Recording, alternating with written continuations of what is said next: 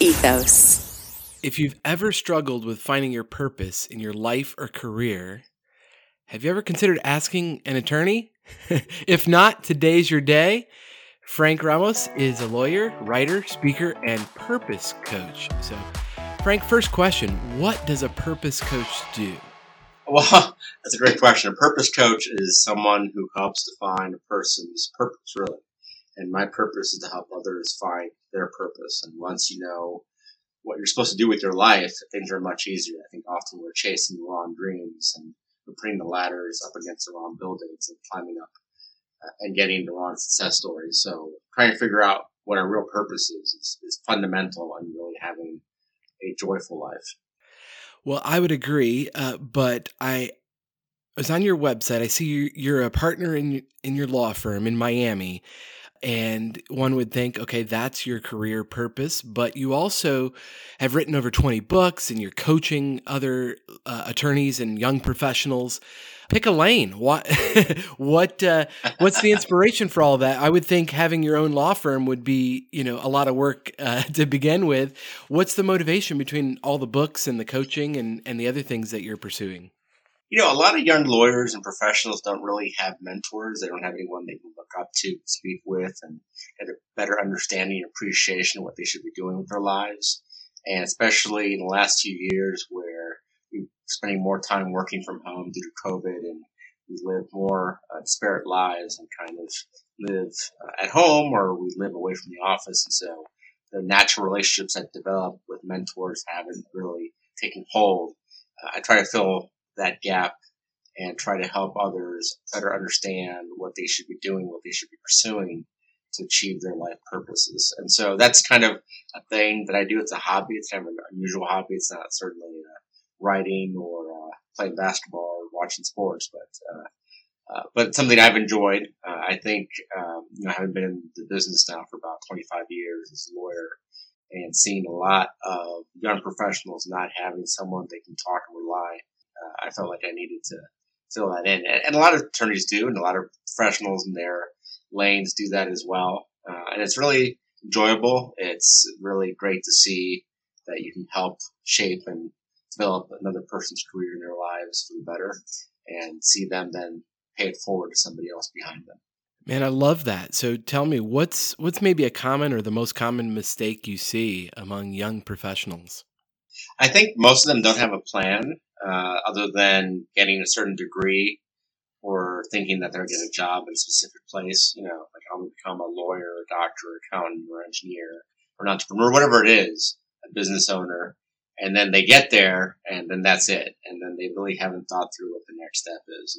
And so that's a big step, getting an advanced degree, getting a graduate degree, or just starting a career is a big step. But understanding where that takes you and what you want to do with it the next 10, 20, 30 years until you retire, I think requires some thoughts and some strategic planning.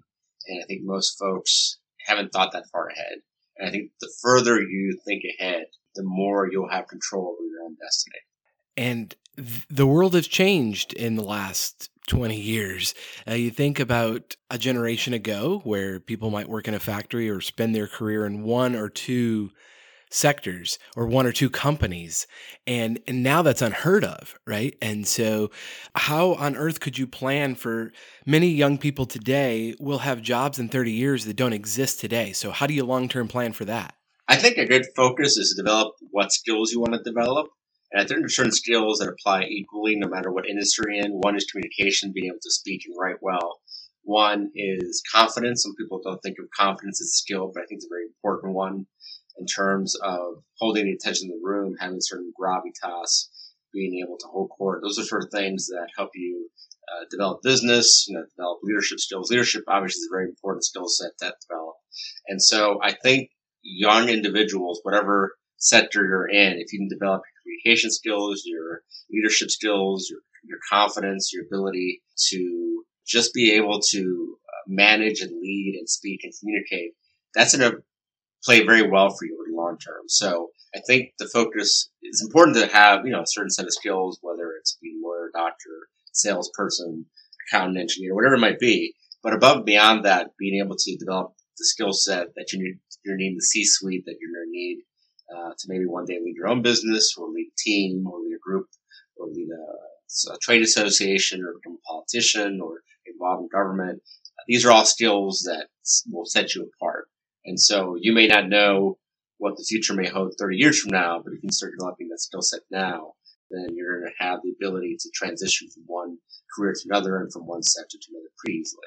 Yeah, I think that's so important because, well, you take doctors, for example, they're taught the technical skills of being a medical doctor, of practicing their craft, but not as much emphasis put on the communication side of things and bedside manner. And maybe that's changing now, but I can see where in a variety of careers, you're focused so much on just the technical aspects of a job that you kind of forget at the end of the day, it's all about connecting with other people.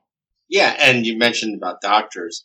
That sector has been largely unchanged, but due to technology, you're going to see a lot more telemedicine. I mean, a lot of that was common during the COVID era, and to get to the point where people aren't going to be going to the doctor's office anymore unless it's for something more urgent. But it's to the point where you can have an examination from your home or from your office, or certainly, if it's mental health counseling, do it on your phone or on a mobile device or whatever it might be. And so doctors in that space, you have to learn how to interact with people like we're interacting now through this medium or similar mediums. And so learning technology is going to be crucial, something that the older generations have always sort of let the younger generations deal with. But I think more and more, how are we communicating? The way we communicate has changed a lot in terms of the fact that our attention spans have diminished precipitously. And so we basically have a 2 to 3 second attention span. If we don't get somebody hooked immediately, they're just not going to stay with us. We see that on our phones. Like, we live off our phones and we get notifications on a minute by minute basis, and we have to immediately determine whether or not it's worth our attention. And so how we communicate with each other is changing. The way we deal with business is changing. And so understanding and appreciating everything that's happening around us that may not directly impact us, but it's going to impact our clients, impact our customers, impact how we deal with one another, our team, and having appreciation of all that. It's really important. So just stay on top of how society is changing and appreciating for yourself how that's going to affect your own career and your own sector, your own business. And I can imagine you mentioned just the information overload that we all experience, but as an attorney, that's you have to read lots of legal briefs and different things. Have you developed certain filters and something you could maybe share that might be helpful in people in a variety of professions? How do you filter what information to take in? And because you're leaving most of it out, you can't possibly consume everything coming at you. So how do you have you developed a filter for what information you're going to take in? Yeah, no matter what sector you're in, you try to find the thought leaders, the people who are making and creating the biggest impressions in your industry, and limit yourself to maybe a half dozen or a dozen of those individuals and seeing what they are putting out there, whether on social media or to publications or videos, YouTube, whatever it might be, and kind of let them be your lone stars in terms of helping guide you in what you want to do. I'm very much in sort of the development space for young lawyers, and I think a lot of people who look for assistance in that area or for strategic planning hopefully put me in their list. And when in the space I'm in, I try to find lawyers and other business professionals that are leaders in social media, that are good in communications, that are good in developing leadership management, diversity, all those sorts of things. And I glean from them, and I try to, learn from them and apply what they're teaching. And so selecting the right people to follow online and then consistently following and reading what they have to say and learning from them and filtering it, obviously. I mean, everybody has an opinion on a number of issues, and what they say may not apply to you. It may not work for you. You may not agree with it, but we all have to have a filter through all the information we're getting all the time. And you're right, there's probably, in any sector, if you're in sales, there's probably 1,000 sales gurus out there you can listen to. And if that's all you did, you never actually sell one thing. So you have to decide who is in your industry selling what you're selling and seeing how they're doing it, and then learning from them, and then beta testing it. Like anything else, you see what works for you.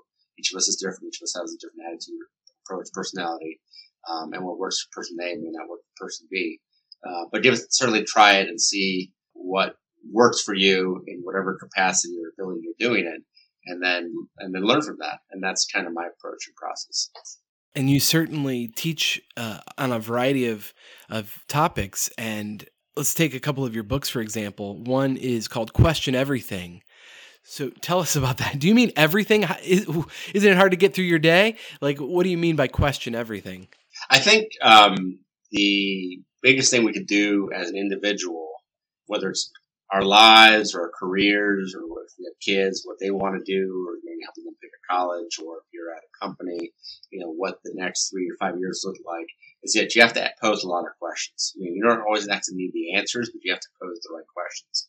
And so questioning, what your values are, what your mission, your vision are, questioning where you want to be, what you want to do, questioning what others want, and how your values may congeal or work with or oppose others. And so you're constantly evaluating things. In the legal world, there's this thing called Socratic method based on Socrates always asking all these questions. People would answer answers, and the questions would lead you to kind of question yourself and analyze whatever issues you have, hopefully reach some sort of resolution on whatever matter you're confronting. And that's no different. And so my approach is to ask a question. And often I ask, if you do this, what happens then? Then what happens then? What happens then? There's a process where you're trying to see how something is going to play out to sort of its natural conclusion. And most people sort of look 3 to 5 steps ahead. I try to look above and beyond that. If you were to make the analogy to chess, I think bad players only think 1 or 2 moves ahead. Good players generally think about 5 to 8 moves ahead, and great players think about a dozen or more moves ahead. And obviously the further you look out, the more nebulous things are, and the harder it is to pinpoint exactly how things will play out. But that analysis will get you thinking and help you process, if I do A, it goes to B, C, D, and F, and G. And by the time I get to G, is that still where I want to be, or do I want to be somewhere else? Kind of like the 5 whys. Is that a technique you use as far as, asking if you're unhappy with your job, you ask why one time. Well, the boss mistreats me, or I don't make enough money. Well, why is that? Why are they mistreating you that way? Or, and just you go 5 layers deep and you get to a deeper issue than just you don't make enough money, or maybe you're in the wrong profession, or that's not fulfilling, right? And so is that the kind of technique you use when you're coaching folks? Just kind of dig deeper, go several layers deeper. Yeah, it's a great analysis. And basically, a lot of us look at things superficially because we don't really want to challenge ourselves, and we don't want to deal with the hard issues. And sometimes you keep asking why, you realize that the problem is actually you. It may not be what's going on around you. You don't really want to admit that to yourself. And it may be a lack of skills. It may be a lack of motivation. It may be a lack of discipline. And nobody wants to assume, I shouldn't say nobody, but most of us don't want to assume responsibility. We want to blame somebody else. And so if you keep asking the questions and keep peeling back the layers of the onion, often you realize that change starts with you, and its discipline is sort of, consistent change over time. And sort of that effort of work product and work ethic. I think, when it comes to, getting back to our purpose, defining your purpose really isn't that hard. Pursuing it is the hard part. Figuring out what you should be doing with your life. Yes, it's challenging, and a lot of people don't make the effort of doing that. But even after you get past that point, you determine I need to do X. Doing X generally is never easy. Whatever you want to accomplish, if it is of any value or consequence, it requires a lot of hard work and discipline. And a lot of people don't want to do that. And you have to be honest with yourself, and you have to say to yourself, okay, if I really want to accomplish X in my life, I need to now put aside X number of times. And generally becomes like a second job, which some people don't want to hear about. You come home from your first job and you want to watch television, or you want to take a nap, or you want to cook a meal, or you want to do whatever you want to do. You don't want to think about, okay, now I'm going to focus on me, trying to develop myself in whatever area. Maybe I need to work out, maybe I need to eat better, maybe I need to read more, maybe I need to take a class, maybe I need to get a degree, maybe I need to develop a certain skill set, maybe you're a Toastmaster, take an improv class. There's so many different things, and it depends on where you want to go. But whatever path you're taking for yourself is to require effort above and beyond your day job, which just really is. Even if it relates to your day job, even if your day job is, let's say, being a lawyer, but you want to own your own firm, you have to do the work day to day, but then you have to start thinking about, well, what does that look like on incorporate a firm, and how am I going to develop a business and at least, there's all these other issues.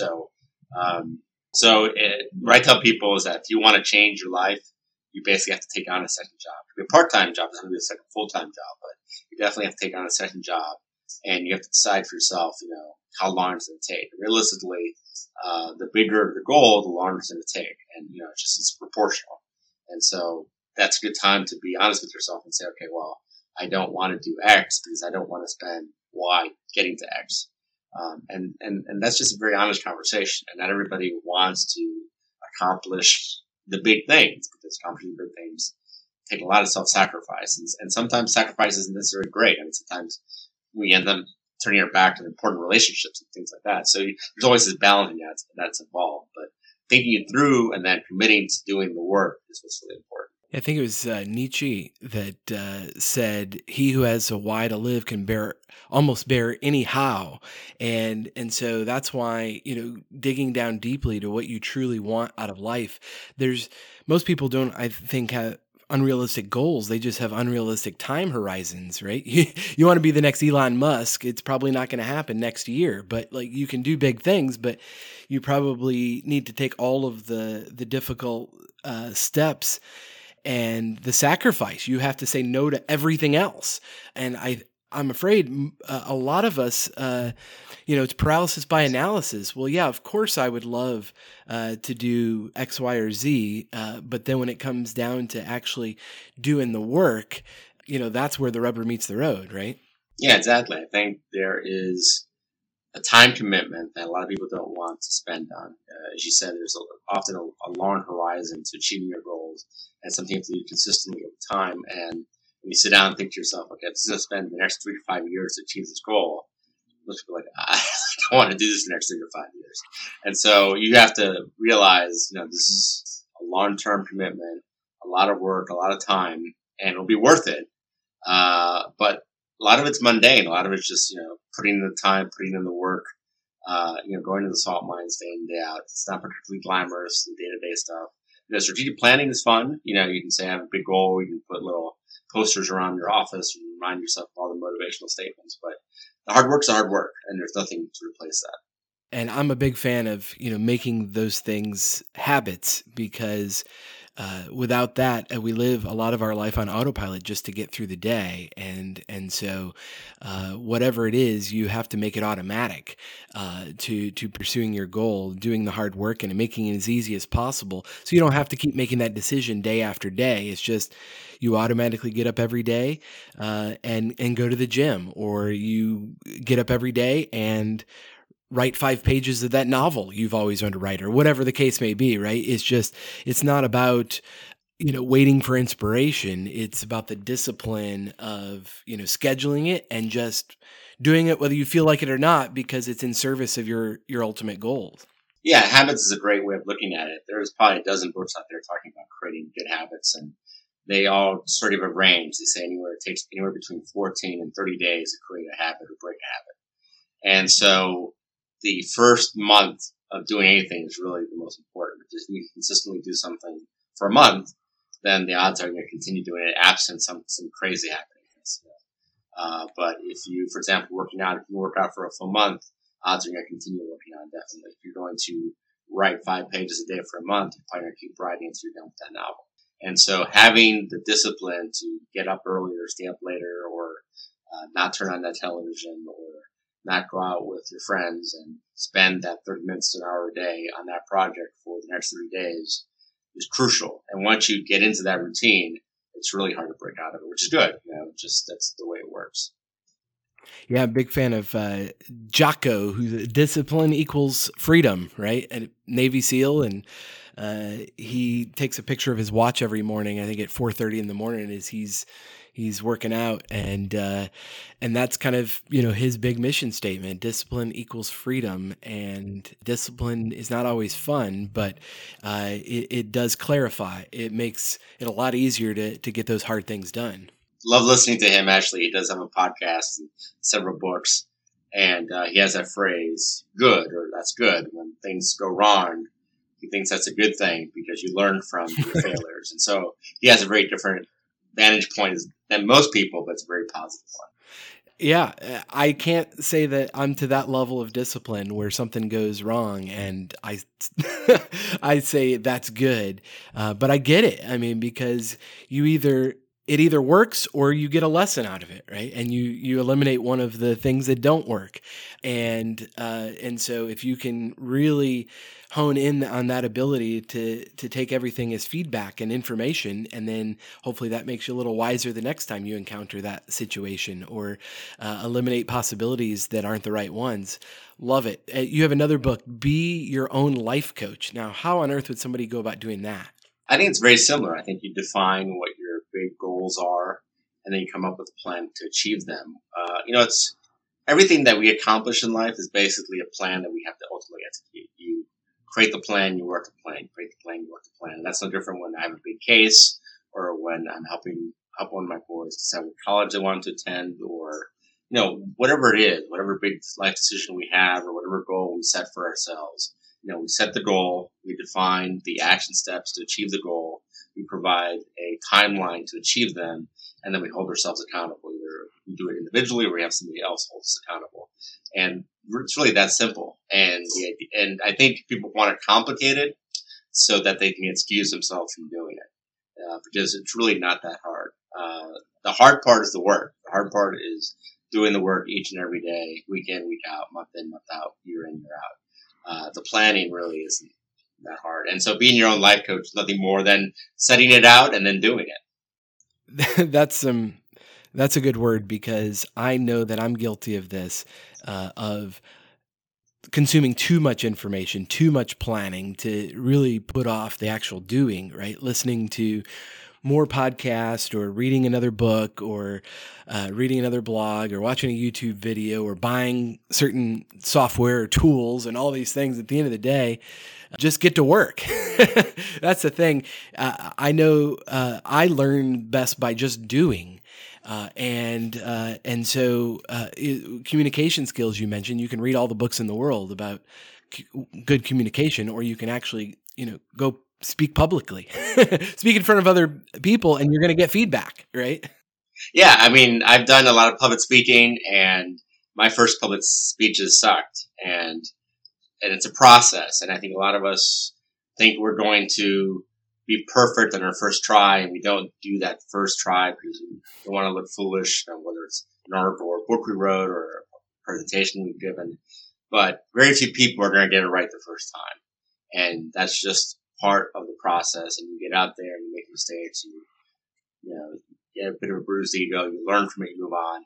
And down the road, after you've done 50, 100, 150, whatever you're doing, you're really not going to remember those first few times. And no one's going to really remember them either. No one's going to think, wow, you're that guy that I saw that sucked. Like, they're like, wow, I really enjoyed your presentation. So everybody moves on from those early years.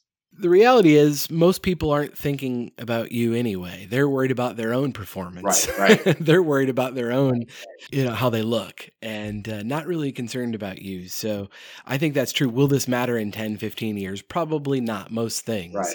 Right. And that's powerful. Okay. So you're telling people, be your own life coach. You got another book, Go Motivate Yourself, Stop Chasing Gurus and Do the Hard Work. And so what would be the benefit of working with somebody like you as a purpose coach if all they have to do is be their own coach? What's the benefit of hiring someone else? I mean, typically I tell people you don't really need me. I'm being perfectly honest. And I think some people perhaps need someone to kind of watch over them. They need an accountability partner. That's basically what life coaches are. They're accountability partners. It's kind of like having somebody with you at the gym, having a coach at the gym.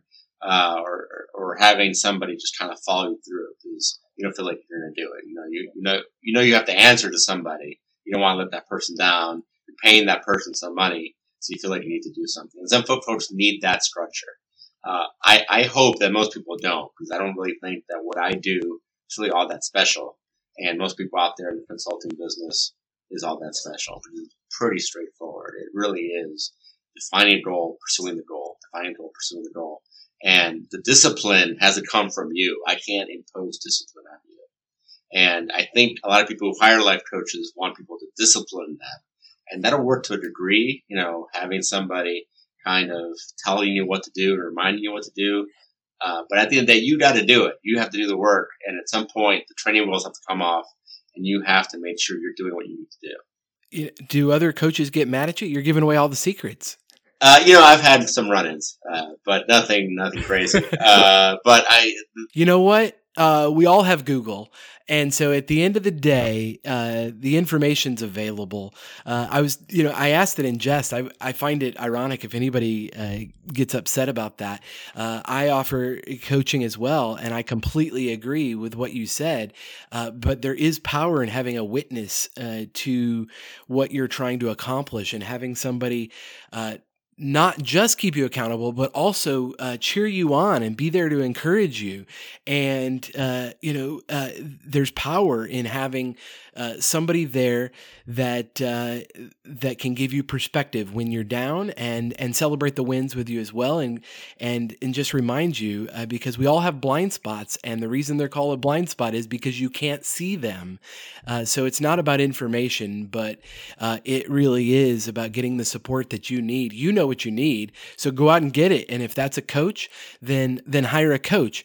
If it's a software, get it and then get it done. But whatever it is, you really have to know yourself, and then stop making excuses and just take the next simple step. That's the name of the podcast for a reason, because I think most everything's figure outable. Just one step at a time. How do you eat an elephant? One bite at a time. Stop complicating things, right? Yeah, and you made a great point about having someone support you and root you on. I think life coaches unfortunately fill a void in many people's lives who don't have someone that they fellowship with, a mentor, someone that is looking out for them that would normally do this for him or her anyway. And I think that's sort of a role a lot of coaches are filling. It's really almost like a confidant that a person's having their own lives. It's part psychologist, part encourager, whatever it might be. And it's kind of sad that so many people don't have those people. They don't have that team. They don't have that tribe. And I think that's where coaches come in. And that's another issue for another day. But I think that's sort of becoming more and more a role of coach. I'm trying to almost become, I don't know if a friend is the right word, but certainly a cheerleader and supporter, as you mentioned, that they otherwise don't have in their own lives. Well, you hear Michael Jordan talk about Phil Jackson, or Tiger Woods has a swing coach. I mean, I don't think Tiger needs any more coaching, and he's still going to be the best in the world. But he takes the coaching to stay the best in the world, and also, to be there to point out the blind spots. And so I don't think most of us are better at whatever we do than Michael Jordan or Tiger Woods. There's a reason that they have coaches. Their ability gets you so far, but if you're going to pursue something at the highest level, it takes support in many forms.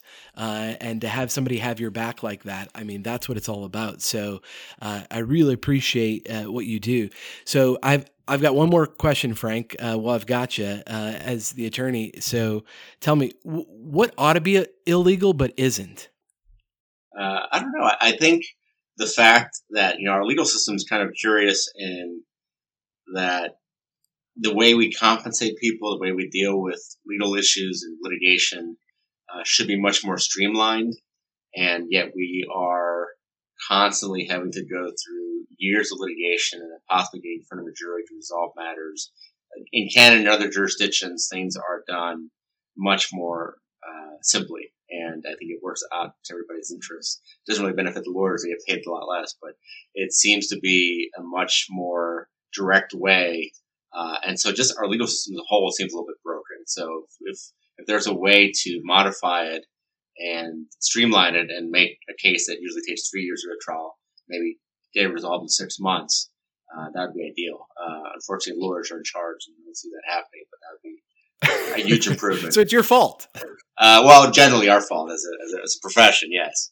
Right. Well, and the lawyers always are the butt of everybody's jokes. I mean, what profession do you make jokes about? Lawyers, mostly. Okay, fair enough. You got any good ones? None I can really share on the radio. But Okay, fair enough. Well, thanks, Frank. I know your website, miamiminter.com. Are you on any preferred socials where people can follow along with you? I'm on LinkedIn. You can follow me there. I've maxed out connections. You're welcome to follow me there. I post daily. I've been doing that since summer of 2016. And that's really been my platform of choice. And if you're a professional, you're looking for work or looking to change careers or looking for a mentor, that's really the platform you should be on. A lot of people jumped on it through the pandemic, and I think now there are over 700 million members worldwide, and it's really a good place to be. It's actually a very giving place. It's not a place where there are a lot of trolls. It's not like Twitter or these other platforms. It's very professional, very upscale, and it's worth checking out and pursuing getting involved in. Man, thank you. What a plug for LinkedIn. So you're Frank Ramos on LinkedIn. I am. I'm Frank Ramos on LinkedIn. Well, do that. And I love it. You're posting daily. So that's a nice challenge for somebody that wants to network and get out there. And you are a content creator. Obviously, you lead a busy life between your coaching and your law practice, and you still find the time to post on LinkedIn. That's an inspiration. Yeah, it doesn't take long. And like you said, a habit. It took the first 30 days back in 2016 to commit to that. And now it's second nature. Frank, thanks so much for being on today on The Next Simple Step. Thanks for having me. It's a pleasure.